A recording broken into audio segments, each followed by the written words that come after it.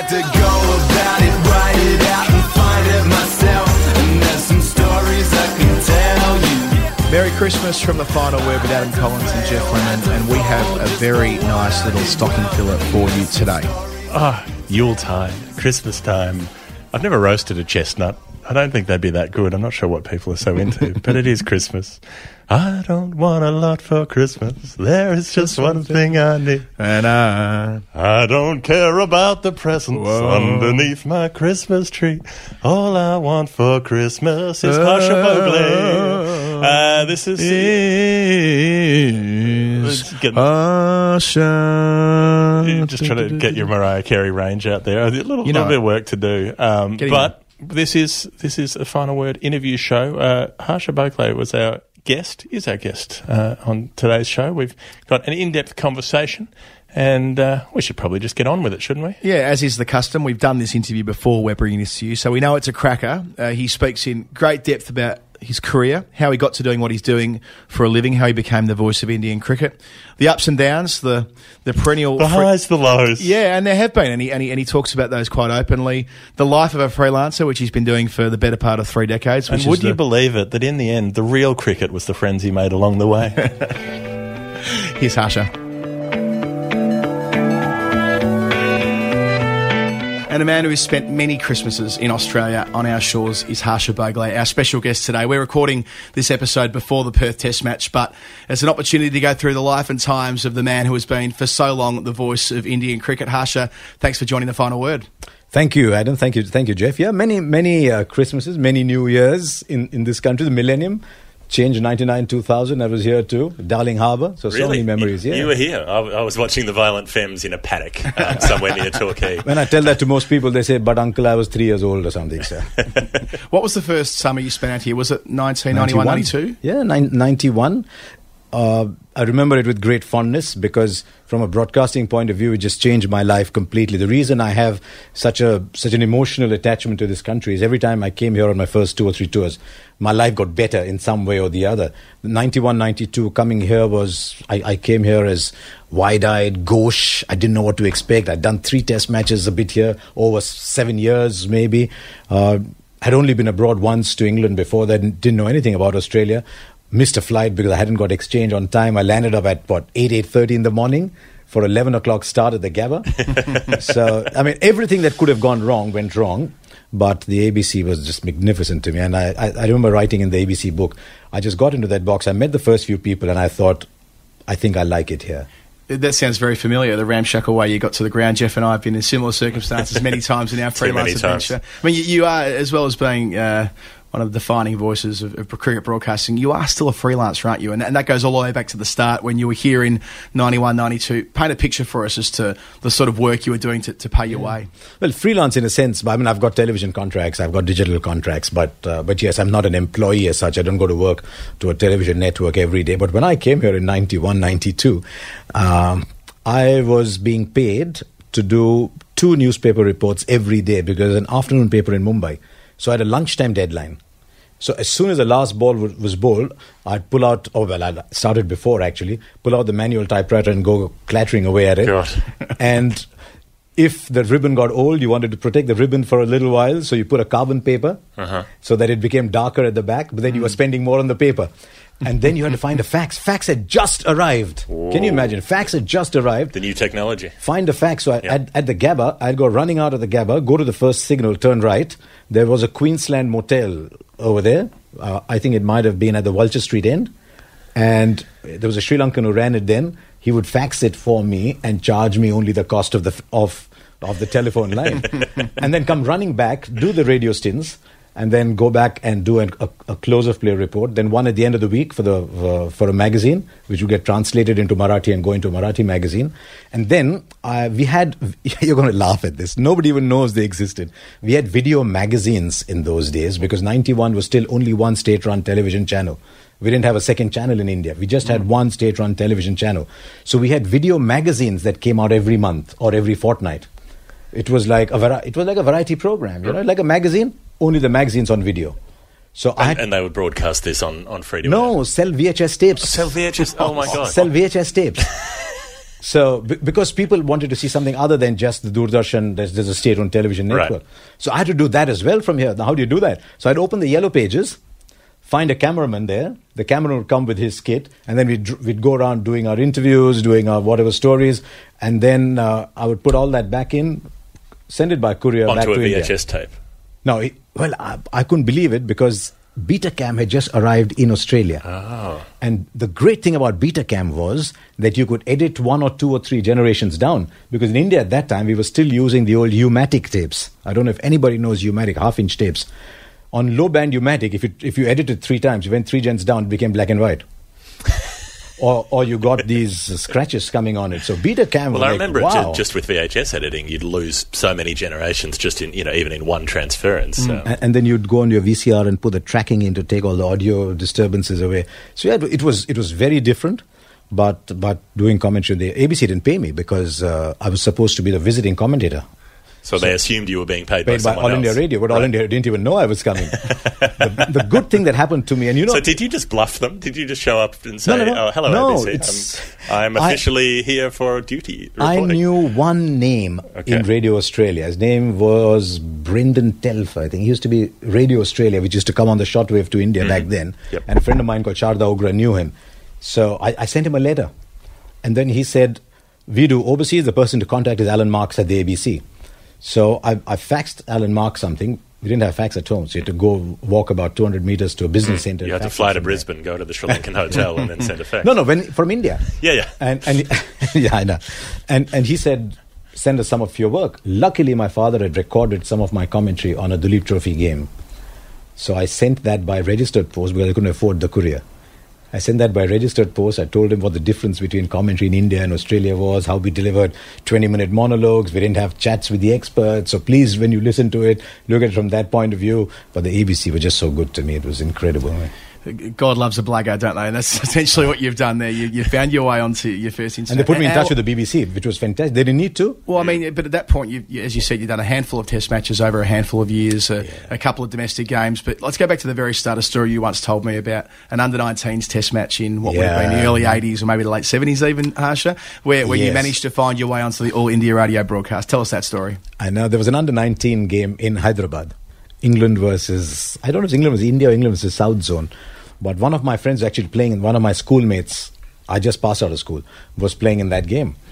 And my father turns around and tells me, if there's an under-19 game, shouldn't there be an under-19 commentator? How do you fight with that logic? Apart from the fact, of course, that in those days, if your father said something, you said, yes. My children don't understand that. Neither do I. So I changed 2 buses, 3 o'clock in the afternoon. It's blazing hot. I take one bus, go to the terminus, change another bus, go to All India Radio just before it shuts. And I think it set it up because Hyderabad is a small town. Everybody is maximum 1 degree of separation away. I mean, small, not by world standards, small by Indian standards. So they said, no, you do an audition first. Why don't you do a bit on Giovanni? But a year later, I was doing Ranji Trophy commentaries there. And as a 20-year-old. As a 20-year-old, yes. The big advantage with starting young is you're allowed to make mistakes, Right. So you make mistakes at a time when the world is charitable to you. Because if you're starting at 30, you don't have time to make mistakes. You've got to go in straight. When you're starting at 20, 21, they say, he's just a kid. He's okay. And I was very lucky. I had a couple of experiences very, very early in life. The first of those, in my first game, we're only doing after lunch because of it's a Ranji Trophy match. And it was drinks. Now, no commercials. You've got to fill 3 minutes of drinks, right? So there was a senior broadcaster who'd done many years of commentary. As soon as drinks came on the ground, he quickly read the cards and said, and with that is Harsha Bhogle, and walked out of the commentary box. I've got 3 minutes to fill, and he's already done the cards. And I remember telling myself, it's like it was yesterday. I said, one day I will be a senior commentator, and I will fill this entire segment and then pass it on to the kid who's coming in. But I had to survive. So that was one. The second was, in my first year, but about a few months in, we had a makeshift commentary box, which was in the middle of the crowd. They just put up a temporary stand. You climbed up a makeshift staircase and did commentary from there. And people were sitting 15 feet below you listening to the commentary.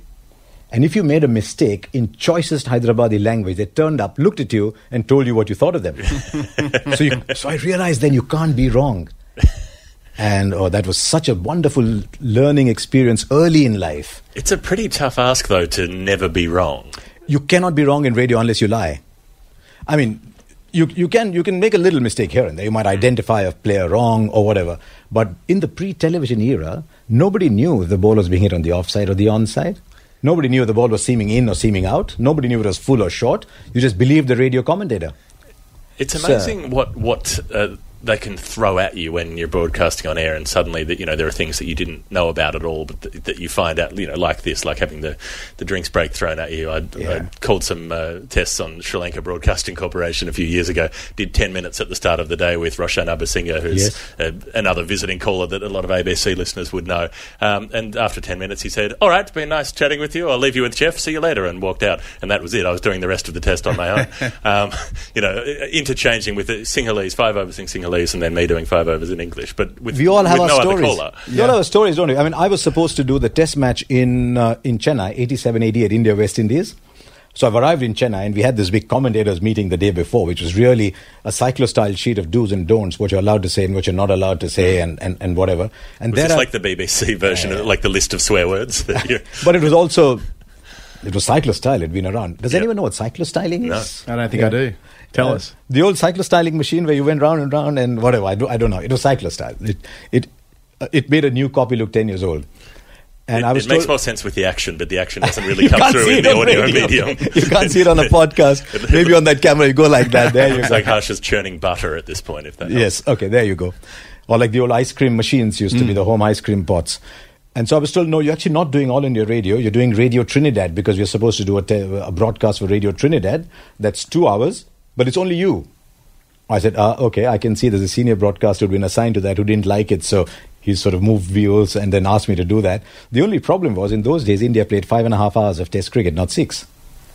So it meant that you played 10 minutes, there was a 20-minute tea interval, and then you played 1.5 hours. Oh, right. But Radio Trinidad, because they only came in with the time difference for the last 2 hours, were on for the entire 2 hours. And there's a 20-minute tea break. Which you were filling on your own. So what do you do? So luckily, the West Indies manager said, I'll come down for 3 or 4 minutes, and I hung on to him for dear life for 10 or 15. And then one commentator who I'll remember, I still, when I meet him, I say thank you to him. He said, it might be tough, I'll come and chat with you during the tea break. You remember those things. So I got these examinations early in life. So whatever mistakes I made, I had the opportunity to make the mistakes early in life. Not that I don't make them anymore, but you made the big ones early. Sounds like such a rich culture of cricket on the radio in India, which isn't necerily the case now. When you're the narrator of Indian cricket, as we said off the top, alongside Jim Maxwell in Australia, formerly Richie Benaud, you think about CMJ in the UK and Jonathan Agnew these days, and for those different nations that they've got their major broadcasts year in, year out. All India Radio and other Indian broadcasters, they've moved away from having test match commentary. What do you attribute that to? The moment television came in, All India Radio bowed and said, "Sir, please conquer us and take over," and just lost it. I mean, what the ABC does really well, and what Test Match Special does really well, is not try to compete with television. Television is a monster. You cannot compete with television. But there's a lot of things television cannot do. Television cannot be warm. It cannot be intimate. It's intimidating. It cannot be intimate, because there's these pictures, the pictures that assault you almost for a broadcaster. There's these pictures there. So there's a lot of things television cannot do. And what the ABC and BBC do well is they make it chatty, friendly. What is CMJ's line?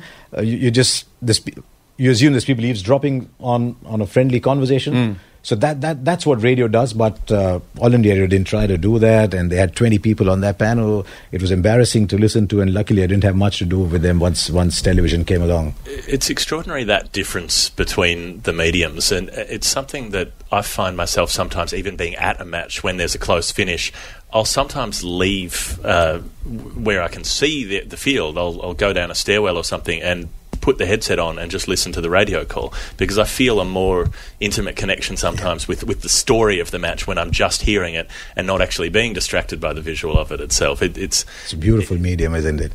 I mean, if someone asks, in all honesty, if you injected a broadcaster with a truth serum and said, what do you enjoy doing? Forget where your livelihood comes from. Forget where the man on the street recognizes you from, because that's a big part of television, which people won't tell you about, but it's a buzz. And say, purely as a journalist, what would you like to do?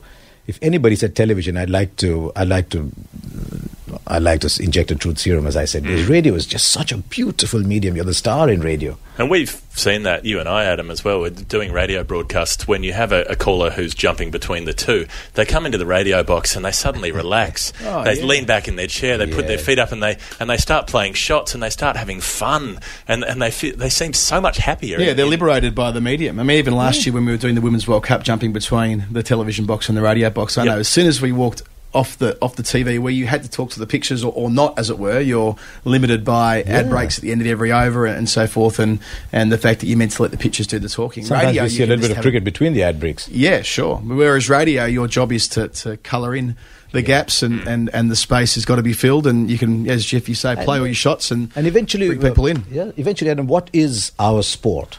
Why are we stopping what we're doing and looking at all other options, looking at cricket instead? Why do we love cricket? Because cricket's a big live play of emotion. Cricket's just a story. It needs narrators. It needs storytellers. Cricket is a giant show of emotion that's going on, but it's real. Unlike in the movies where it's scripted, the end is written first, and then you start working the plot around that. But you know what the end is going to be, and so all the emotions are almost contrived because they are written in to suit an end.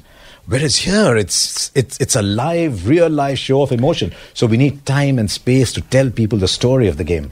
When did you make your mind up that cricket was going to be it? Because you had other academic qualifications. You'd worked in finance. You came from a rich history or a family history of academia. But you made a decision to shelve all of that and double down on cricket. How did you arrive at that decision? And was there any pushback from your family at the time who may have wanted you to have maybe followed in their footsteps? I grew up in a very happy, laid-back town called Hyderabad, which in those days didn't have ambition as its middle name. So everyone was happy. I had a big break in life, and I don't know how. I didn't deserve to be in there, but I got into India's #1 management school. Maybe I just had an interesting CV. But I went to that management school, Adam, and I'm looking at people around me, and I told myself, how on earth did I make it here? Because just the sheer academic talent around me was huge. But salaries in those days were very low. I got a job in advertising. I'd been working for 3 or 4 years. And luckily my wife was working and she had a flat in Bombay. If you got a flat in Bombay, you kidnap a girl. Luckily so I just got married, packed my bag and moved in. So, and most important, we weren't in love with money. Our needs were small. So in those days, we used to say it's income minus saving equal to expenditure. So you had to save because you didn't know what tomorrow brought for you. So saving was mandatory. Unlike today where it's income minus expenditure, there's anything left that's saving, isn't it? Because people live beyond their means. So we learned to live within our means. And so I was able to take a chance because my wife was working. Our expenses were low. And it wasn't that I got up one morning, had a eureka moment saying, I'm going to go. One of the big joys of graduating out of the Premier Management School is, if it doesn't work out, you can go back to advertising and get a job again. That was a huge relief. So, and then one thing just led to the other, And then TV came, Harsha. I mean, we know you as a radio voice in Australia. You're doing Fox Sports at the moment, but primarily the way that, certainly Jeff and I have got to know you as being the ABC's visiting caller, that intimacy we talked about before about over successive tours. We knew who Harsha Bhogle was. We knew the way you told a story and so on. And it's a long relationship. It goes back a long way for us. I mean, I feel like I've known Does TV build relationships with people? I'm not sure whether it does. I mean, I think the 4 on 9 did. The 4 on 9 did in their pomp. Yeah. But radio's purpose-built for it. So even though you and I have known each other for a couple of years, Harsha, I feel like I've known you for 20 years. There's that difference there. But you did go to TV, and that's where you made your name and made your celebrity. I mean, you're rocking around with over 8 million Twitter followers, which is a blunt measure, but illustrative of what TV can do. Let's look at it as a percentage of population. Maybe so, but that TV life you've led, that's a... What's it like being a celebrity? I mean, you've gone from being a cricket freelancer, developing photos in your bathroom, talking about writing 2 newspaper reports and blagging your way onto radio. That's one thing. That's one thing that Jeff and I can identify with. Now he's got other people trying to take photos with him in the bathroom. Yeah, that's right. But the number of selfie requests. Precisely. But what we'll never identify with probably is that celebrity. Like, what's it like with people view you that way and the adoration that you have in India especially? It makes you feel very humble, to be honest, because I often tell myself, why on earth? It's just me, It's just... So I've often told people, why? I mean, it's just me, right? And I still haven't come to terms with the fact that people want to come and take selfies with you. When we do our corporate talks, it often takes about 20-25 minutes to leave the hall because everybody wants a selfie. You go to a place like Indore, for example, you can't get out of the airport because everybody wants a selfie. And especially the cricketers aren't around, then they make do with what's next best, right? So you're not the star, but you're the next best. So it's all right. I've got somebody, but you cannot let that get to you. I've seen a lot of people who got recognized and who started to play to that image, and then suddenly, next time you meet them, they're different people.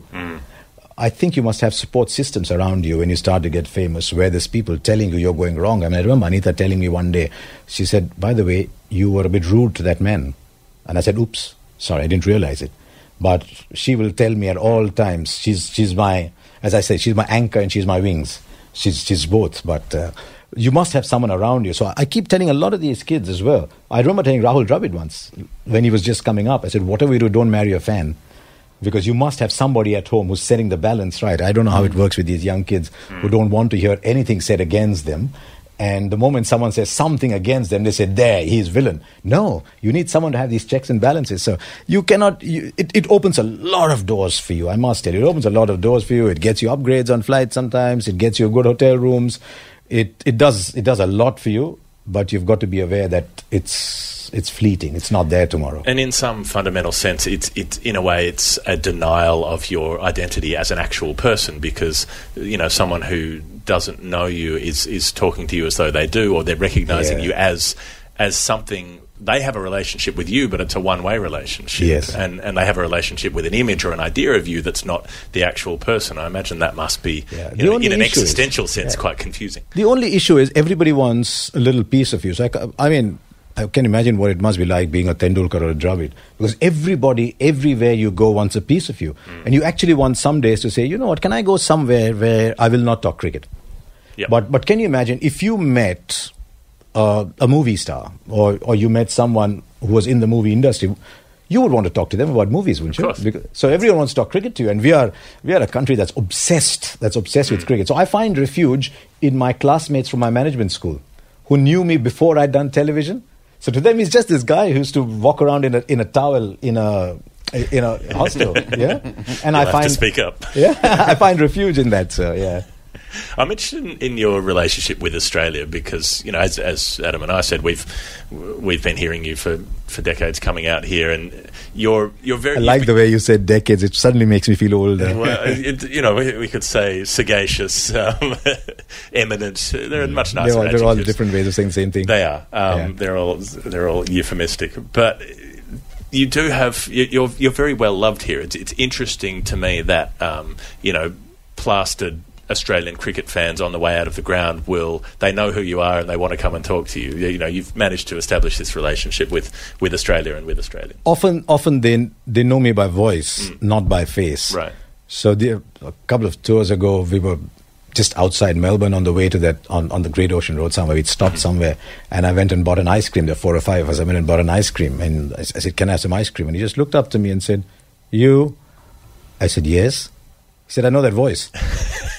So people know me by, because an Indian accent, let's face it, an Indian accent was very, very rare on the Australian radio waves when I came. There was Vijay Chakrapani till the 60s, and then he moved, he settled down in Australia. But otherwise, an Indian accent was rare. So I was a curiosity. Right. Saying, who's this guy with an Indian accent? Because the feeling was Indians don't speak English. So I'd get people stopping me and saying, "Did you learn your English in England?" I said, "No, I never went abroad till I was 27, 28.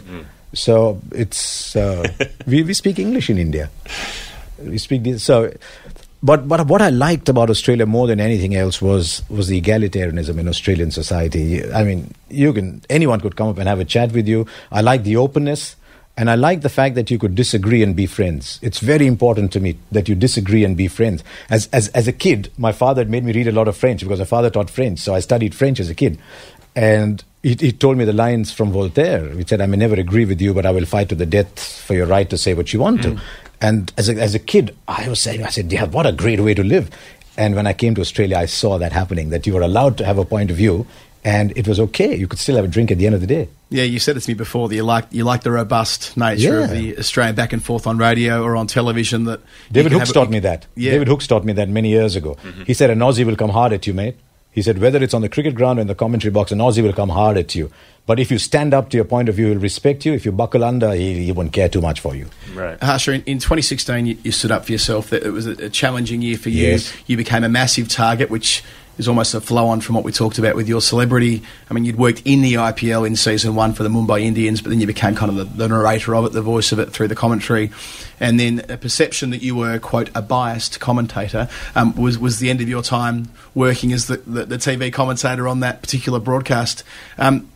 That must have been galling, having your integrity brought into question in such a pronounced way. How did you deal with that process, and how did you kind of bounce back so quickly? I tried to explain to people that there is a difference between a biased commentary and an India-centric commentary. I was doing the World T20. Yep. The World T20 was going, the World feed was going all over the world. It was an India-Bangladesh game. So there were people in Bangladesh just as passionate as us in India listening into the telecast. I cannot mount an India-centric telecast when it's going to Bangladesh and Pakistan and everywhere. If I'm doing a Hindi telecast that's only going to India, and we all do Hindi commentary as well, you can be India-centric, but at no point should you ever be allowed to be biased. So I try to explain to people that you have to present both points of view. But we're going through a phase which is a slightly dangerous phase in broadcasting all around the world, where broadcasters are expected to stand up for the country they come from. And I found that very difficult to come to terms with. But luckily, there's a lot of us who still think that way. But I hope the day doesn't come when you're expected to be a cheerleader for your side. And it's not just India, is it? Do you remember those images from the 2015 Ashes? I think it was Mark Taylor and Ian Healy wearing the team kit. I remember an article about Channel 9 and the matiness. Yeah. The mateiest mates who ever mated, if memory serves me correctly, was a defining line from that piece of writing to the man to my right. The last of the mated seems unlikely, but anyway. It didn't win me a lot of friends in some quarters. It doesn't. But I remember reading that, and I think we might have met there in Brisbane over a little lunch, and suddenly everyone's saying, who's this Jeff Lemon, who's taken on Channel 9?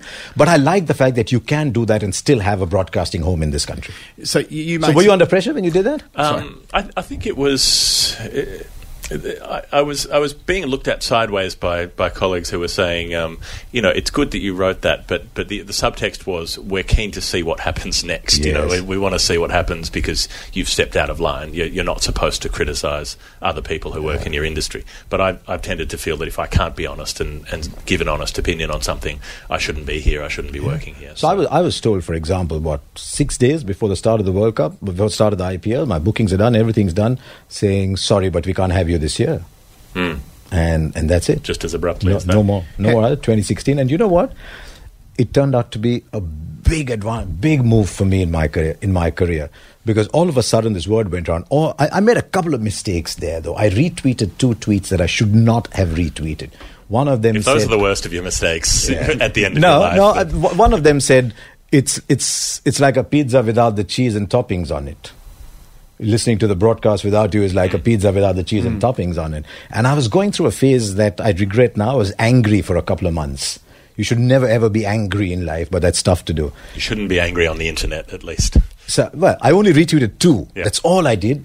And I wrote a Facebook post that just went viral everywhere, saying, I do not know why I've been asked this, but I still have a home in Star. I'm still happy, and whatever. That home in Star was soon to vanish. As a result of all that happened. And suddenly the news stickers were on, talking about it. There were chat shows where this was being brought up.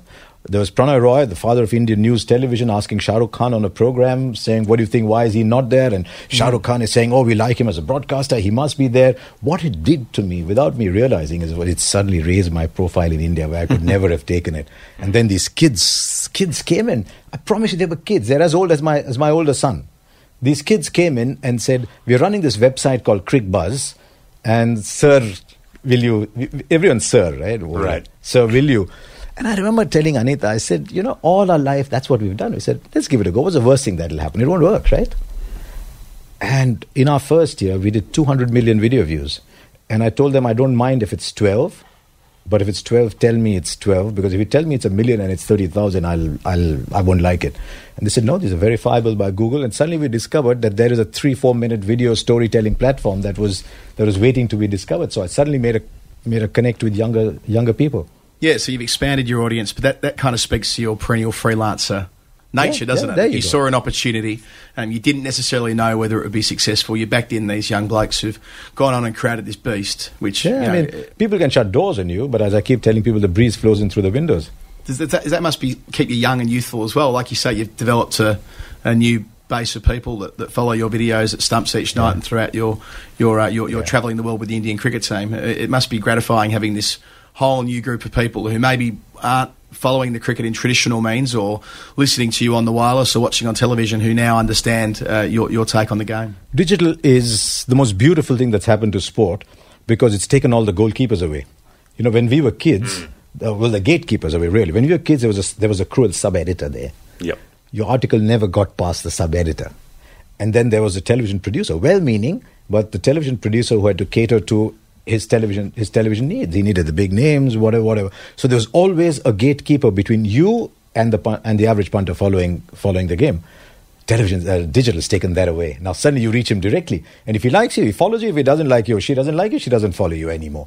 So, and it's true if you've realized as well. Suddenly it opens up pathways that you never thought were possible. It allows free speech. It's fantastic what digital has done. And a related comment that you made that I found very interesting was the need to be versatile. If you're freelancing, you have to be able to do everything.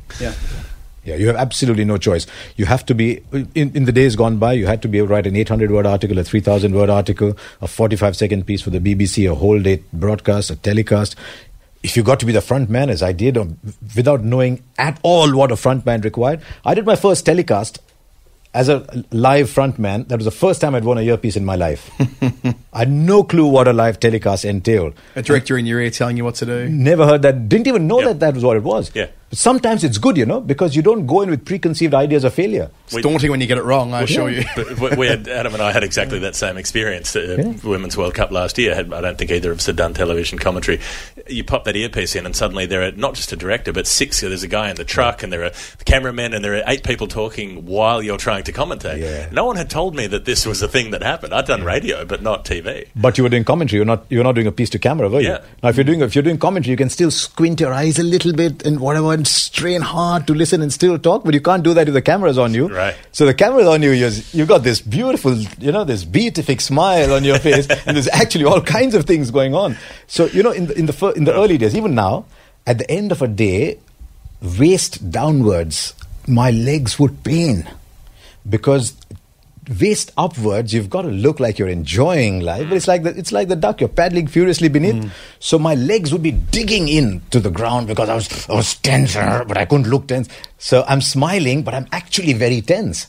So my legs would hurt at the end of the day, and I'd not walked half a kilometre. It's kind of a great metaphor for the turmoil that goes on in people's heads, where they're smiling blithely outside and have voices in their head on the inside. There's a lot of us who feel like that, I think. And I didn't know what shirt to go with, what jacket, with what tie. I'd just been this casual, informal fellow who only ever had one jacket in life, and suddenly I'm expected to wear a jacket and tie. I did not know how to knot a tie.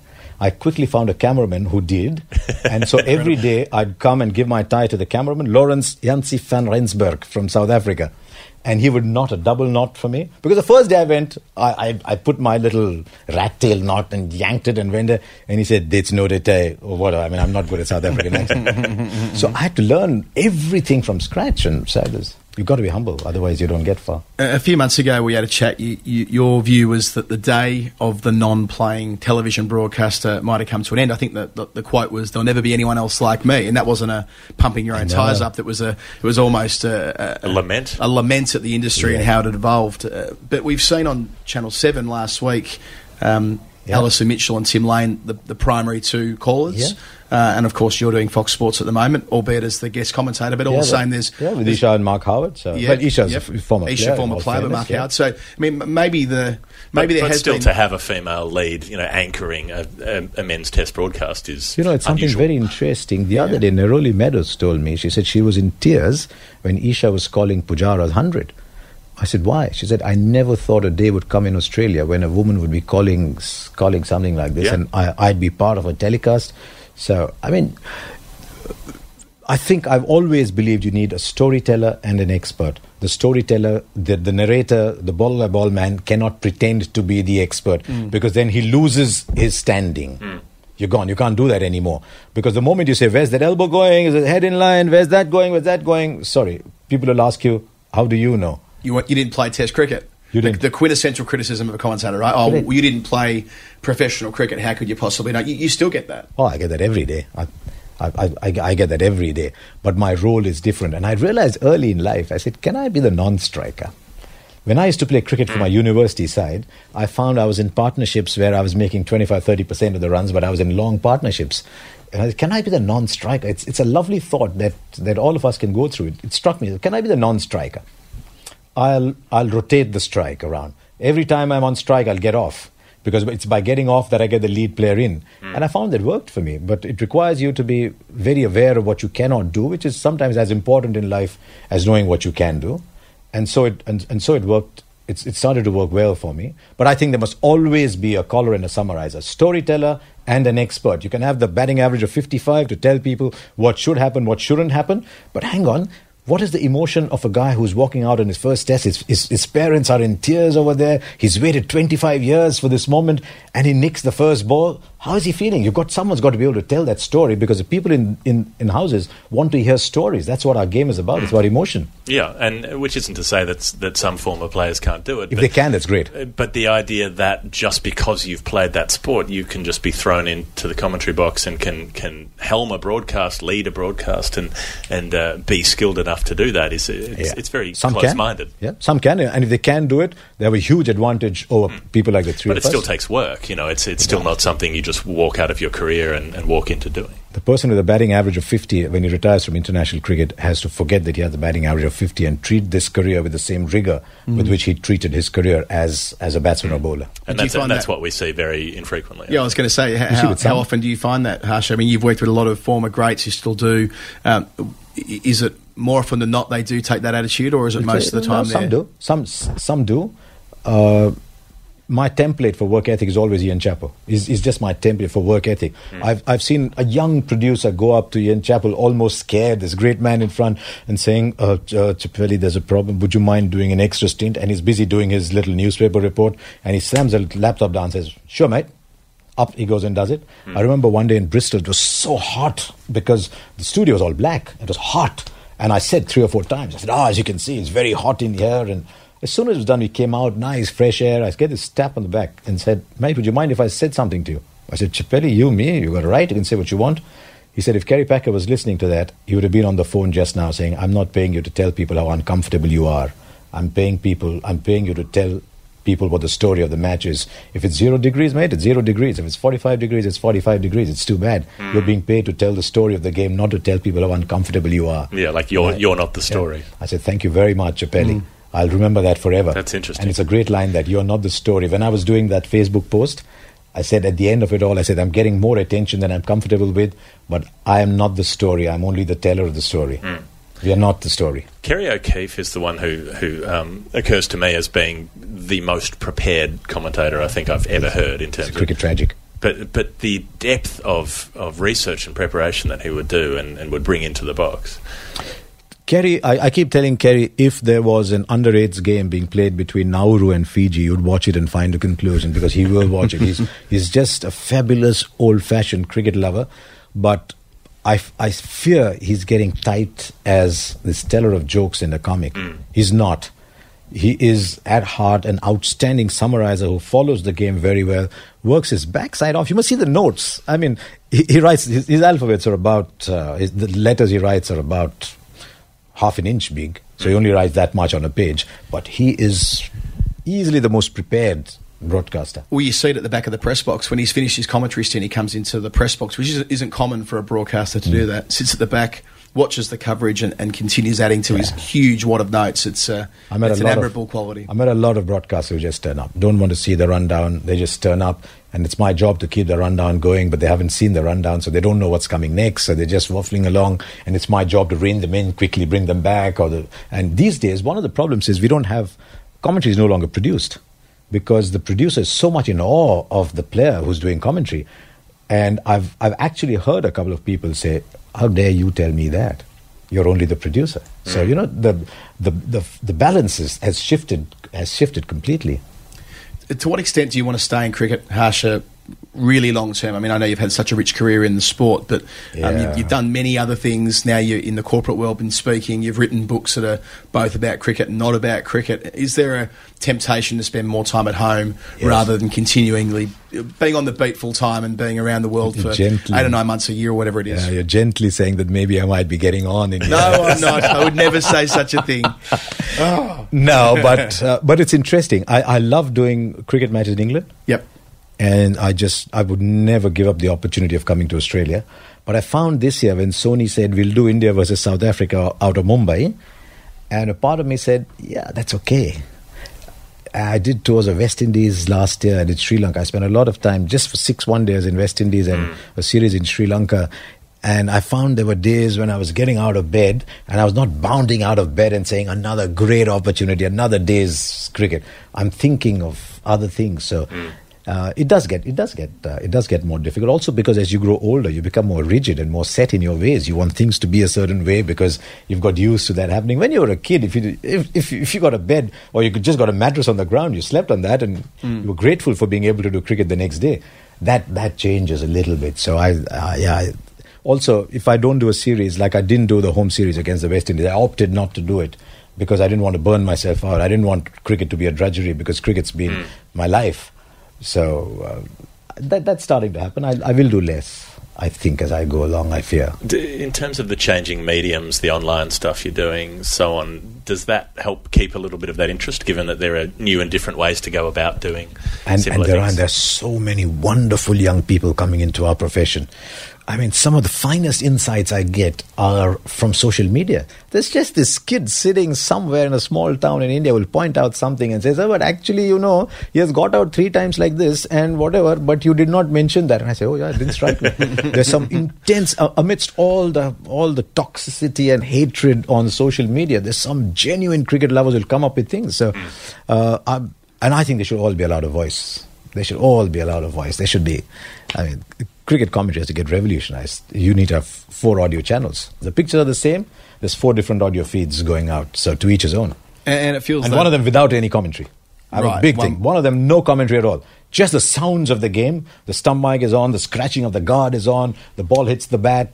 All the sounds of the game are on, but no commentary at all. They're so evocative, those sounds. You know, the spikes, the little bit of chat. But there's a reason I want that. Because I want when people listen to me on a broadcast to have chosen to listen to me rather than have no choice and be stuck with me. Yeah, and it was something that would come up a lot in the criticism of the broadcasters here, that they would say, well, our ratings are X million, so people must like the broadcast. And you'd say, well, they're captives. They don't have a choice. If they want to watch the cricket, they have to. There's no way to distinguish who hates it and who loves it. You must. Why not a nerdy commentary?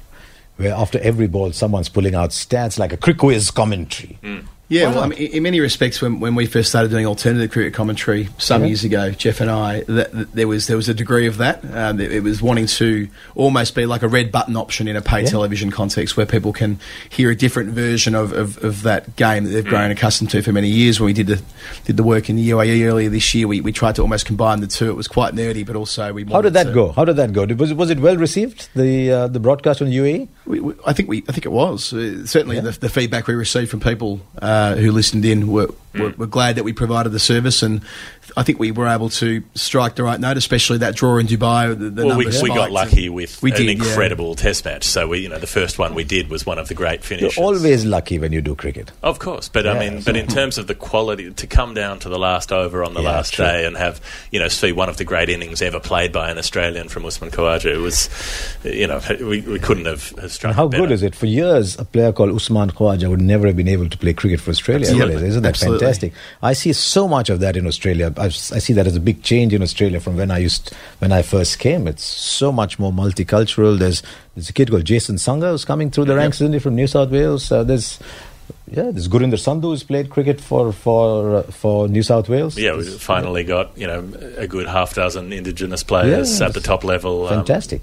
Playing in the T20 sides, the one-day sides. All you need now is go into Afghanistan and bring about 10 leg spinners from there. Yeah, well, I'm sure that'll be the next plan in their expansion projects and so on. They're growing on trees in Afghanistan. They're cranking them out. They've just got the production line going. It's almost interesting that the time you've been coming to Australia, many people would argue that we become a less tolerant country at the top end in terms of the way we've policy settings have been and so forth. But your experience as someone in cricket is that Australia's become a more inclusive and open country. It is, but Adam, I don't know if I'm representative, because I see only a part of Australia. Because I don't work here, I don't understand workplace politics.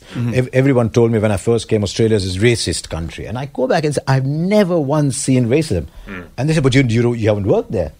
Maybe there is an undercurrent somewhere. And I said, I'm lucky not to have seen it, because I work in the media. So I do not know if my comments are valid for the greater Australia, because I only see a small, very convenient, comfortable part of life in this country. And you're also already liked. You're someone that people have decided that they like ahead of time. So there is an issue.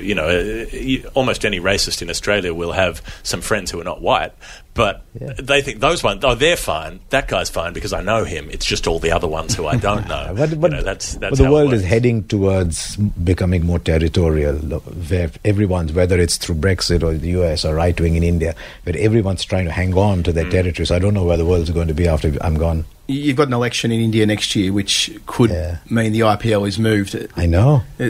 For those who are listening in Australia and aren't overly familiar with the Indian political situation, why is it so robust, or why is it so volatile, rather, that it could end up in a situation where something like a domestic cricket tournament would need to be moved? Listen, the elections in India are the world's largest democratic process by a long margin. And we have these electronic voting machines. Every single vote, there's no ballot paper in India anymore, by the way. It's all on electronic voting machines. But you require security.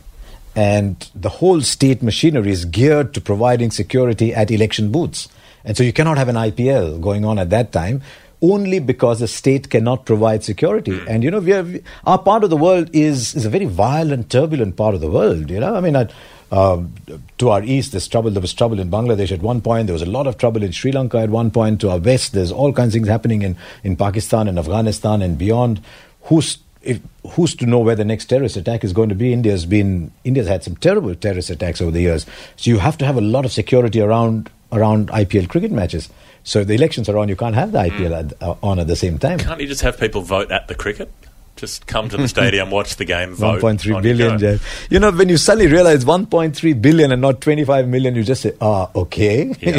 Yeah. But I like the system in Australia where voting is mandatory. You have to vote. Mandatory and also preferential voting, the two things that we've given the world. Not everyone have taken them up. India, we have a nota option, none of the above. You can actually go and vote. You can say, I don't like any of the candidates. Nota. You I'm waiting for Nota to win an election. You can do that in Australia, but you do it by drawing a dick on your ballot paper. That's the time on it. And we would never use that word ever, even on a podcast in India. How cool is that? Harsha, I am very aware of how busy you are, and as a consequence, I know at some point we probably... I'm not as busy as you are, Adam. The two of you, I have no idea how much you do. I'm nowhere near as busy as the two of you. No, but it has been an absolute joy to work with you, and our continued chance to do so. Thank you so much for coming on the Christmas special of The Final Word. Hopefully, as people have driven down to rural Australia or to their family's place on Christmas morning, they've chucked you on and thought, gee, I can't wait to hear him on Boxing Day. That's certainly the impression we're hoping to get. I just hope Australia remains as kind to me. Australia has been ridiculously kind to me. I've never understood why, but that's why this emotional bond with this country. Well, it's a relationship that goes both ways, a lot of affection in both directions. So thank you for everything over the years. Pleasure, Jeff. Pleasure. So Merry Christmas again from The Final Word. A fantastic conversation with Harsha Bhogle. Jeff, I'm thrilled that we were able to get the opportunity to do that. We've been talking about it for a while, and it came up a treat. And we'll be lining up some more interesting interviews with people that you would like to hear from them, and asking them the questions that maybe some other people don't get around to so often. Merry Christmas to you. Merry Christmas to Kookaburra, sponsors of The Final Word. Merry Christmas to Bad Producer Productions and Jay Mueller for putting this together. And we wish you all the best for the festive season and the Boxing Day test to come, after which we'll be back with another episode of The Final Word. This has been The Final Word with Adam Collins and Jeff Lemon. You know what I meant here. I had to go about it, write it out and find